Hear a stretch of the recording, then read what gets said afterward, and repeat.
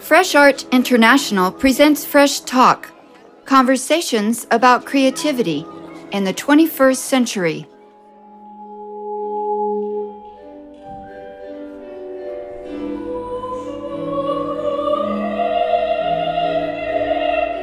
I'm Kathy Bird, and this is Fresh Talk with Polish artist Joanna Malinowska.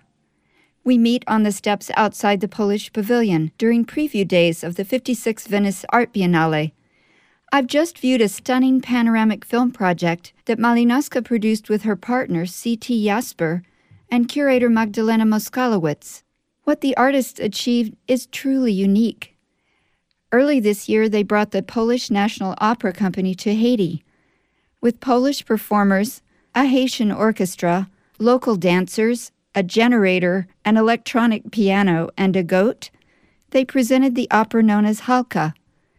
Their audience?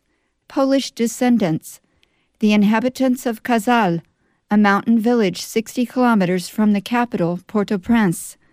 Their stage? The dirt road that winds through the town. This project introduces a little-known connection between Poland and the island country. I knew that Haiti was once a French colony. What I didn't know was that Emperor Napoleon Bonaparte had dispatched more than 5,000 Polish soldiers to Haiti in the 1800s. He sent them to quell a local uprising that became the country's war of independence from France. So we chose Kazal, a village in Haiti, and the village was established by the Polish soldiers who were sent to Haiti under Napoleon to fight against the rebellion of the slaves. But some of them definitely, and we don't know the numbers. Historical records are vary in numbers, but I think we know that at least some of them changed the side and they joined the rebels and fought for the independence of Haiti, and then they stayed. Today, there's still evidence of this surprising chapter in history. The people who live there are still, I think, very connected to the past, I would say. They identify with those people, and among some of them you could see still some Slavic features, blue eyes and blonde hair.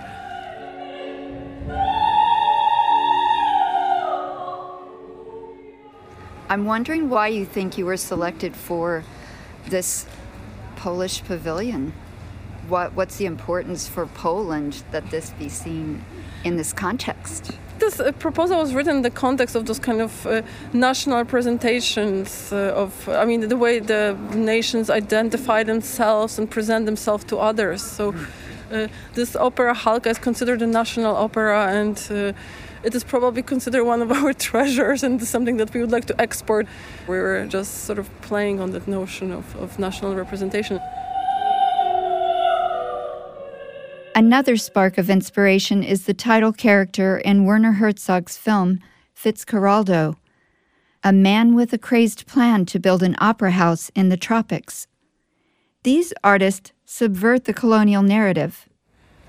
The project has so many layers that it's sometimes hard to talk about everything, because of course the historical background is very important. The place we chose, because we didn't want it to be just any place, and we didn't want it to be the colonizers who come with the opera that is sort of like a form favored by the European elites.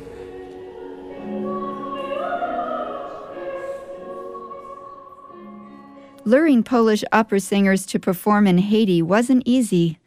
It was quite complicated, actually, because opera singers are, I think, more sensitive than the people of other professions. They're afraid of climate changes and other things, so it was not easy at first. And then, of course, when we came to Haiti, we were also looking for the collaborators from there, and we had the orchestra from Port-au-Prince that agreed to work with us. For them, it was also a very unusual thing to do something in Kazal, a village that is not too far from the capital, but they don't go there too often.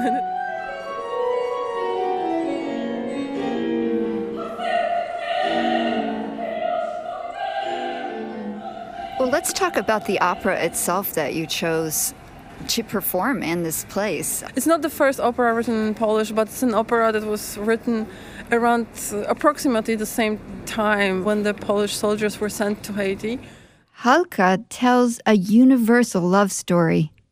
Another tragic love, but it also has some, I would say, social undertones. It talks about struggles between the different social classes and the peasant girl who's seduced by the landlord who marries another woman of his kind of social ranking and the suicide at the end.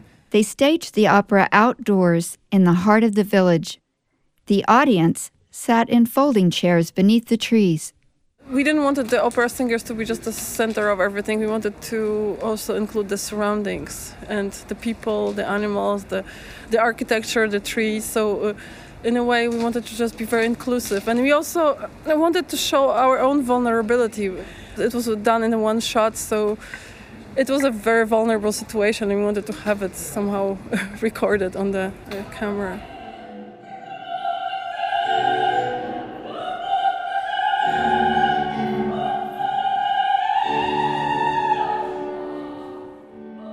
The wide perspective is intentional.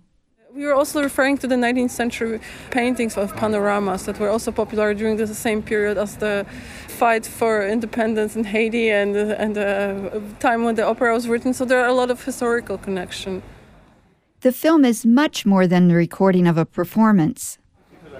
What is interesting about this film is that it is a documentary, essentially, but it doesn't look like one. It could be perceived as an ethnographic film in a way, but we are sort of rebelling against ethnographic film and some misconception about it. Because, for example, when you take Nanook of the North, that is considered one of probably the earliest ethnographic films, when you do the research, it turns out that this film is full of lies, actually, that the costumes were made, that the tools that were used in that film were actually not already outdated and not contemporary to the time when it was made. So what we are doing, we were shooting something that happens in the real life in front of us, and in a way it's the truth that looks like fiction. And what was the response of the village to the opera descending?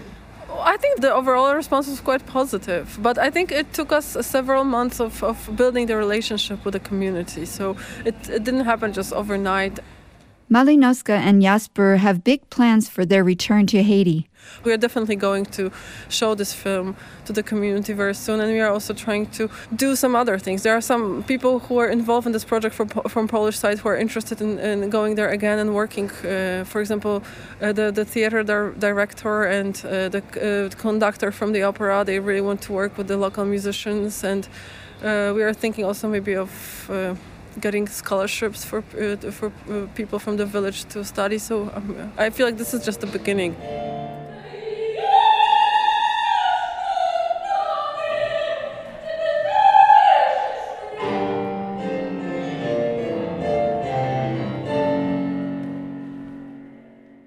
I'm Kathy Bird, and this is Fresh Talk with Polish artist Joanna Malinowska.